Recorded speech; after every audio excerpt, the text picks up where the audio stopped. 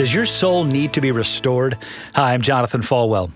For the past few days, we've been looking at the promises found within Psalm 23. And today's promise is one of the most profound.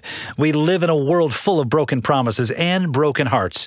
We experience heartache and heartbreak seemingly on a weekly, if not daily basis as we navigate the trials of life. And while at times it can be greatly discouraging, there is a promise from God that we should never ignore. He restores my soul. Our great shepherd will restore your soul, no matter how shattered you may feel.